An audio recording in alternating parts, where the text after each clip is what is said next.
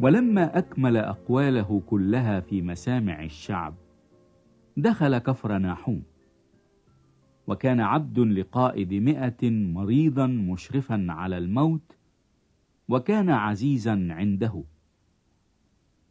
فلما سمع عن يسوع أرسل إليه شيوخ اليهود يسأله أن يأتي ويشفي عبده. فلما جاءوا إلى يسوع طلبوا إليه باجتهاد قائلين: إنه مستحق أن يفعل له هذا، لأنه يحب أمتنا وهو بنى لنا المجمع. فذهب يسوع معهم. وإذ كان غير بعيد عن البيت أرسل إليه قائد 100 أصدقاء يقول له: يا سيد، لا تتعب، لأني لست مستحقا أن تدخل تحت سقفي، لذلك لم أحسب نفسي أهلا أن آتي إليك، لكن قل كلمة فيبرأ غلامي، لأني أنا أيضا إنسان مرتب تحت سلطان، لي جند تحت يدي، وأقول لهذا اذهب فيذهب، ولآخر أتي فيأتي، ولعبد افعل هذا فيفعل. ولما سمع يسوع هذا تعجب منه، والتفت إلى الجمع الذي يتبعه وقال: أقول لكم لم أجد ولا في إسرائيل إيمانا بمقدار هذا. ورجع المرسلون إلى البيت فوجدوا العبد المريض قد صح.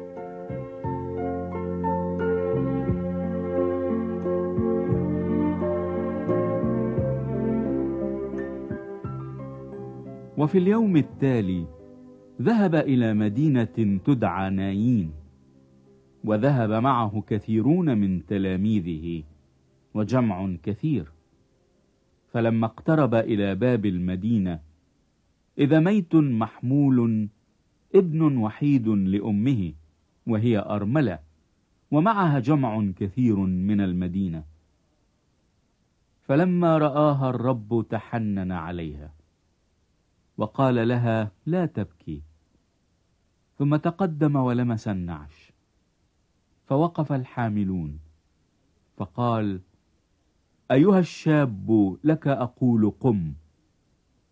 فجلس الميت وابتدأ يتكلم، فدفعه إلى أمه.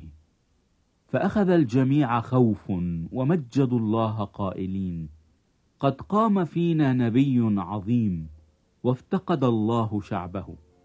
وخرج هذا الخبر عنه في كل اليهودية وفي جميع الكورة المحيطة.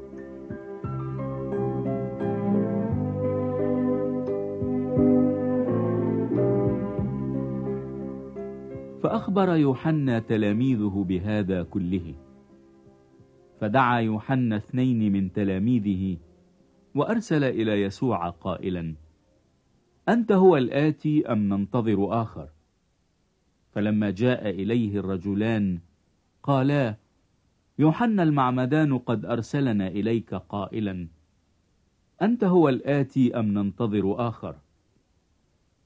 وفي تلك الساعة شفى كثيرين من أمراض وأدواء وأرواح شريرة، ووهب البصر لعميان كثيرين.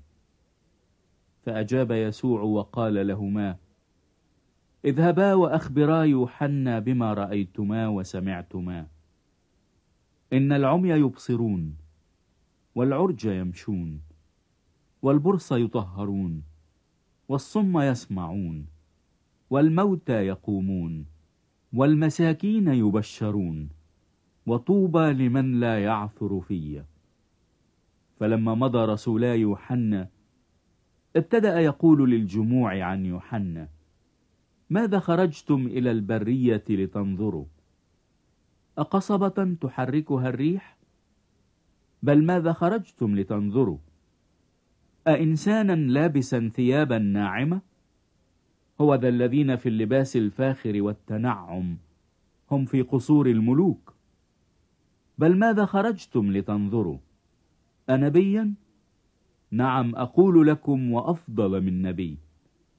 هذا هو الذي كتب عنه: ها أنا أرسل أمام وجهك ملاكي الذي يهيئ طريقك قدامك، لأني أقول لكم إنه بين المولودين من النساء ليس نبي أعظم من يوحنا المعمدان، ولكن الأصغر في ملكوت الله أعظم منه. وجميع الشعب إذ سمعوا والعشارون برروا الله معتمدين بمعمودية يوحنا. وأما الفريسيون والناموسيون فرفضوا مشورة الله من جهة أنفسهم غير معتمدين منه. ثم قال الرب: فبمن أشبه أناس هذا الجيل؟ وماذا يشبهون؟ يشبهون أولادا جالسين في السوق ينادون بعضهم بعضا ويقولون: زمرنا لكم فلم ترقصوا، نحنا لكم فلم تبكوا. لأنه جاء يوحنا المعمدان لا يأكل خبزا ولا يشرب خمرا، فتقولون به شيطان. جاء ابن الإنسان يأكل ويشرب، فتقولون هو ذا إنسان أكول وشريب خمر، محب للعشارين والخطاة، والحكمة تبررت من جميع بنيها.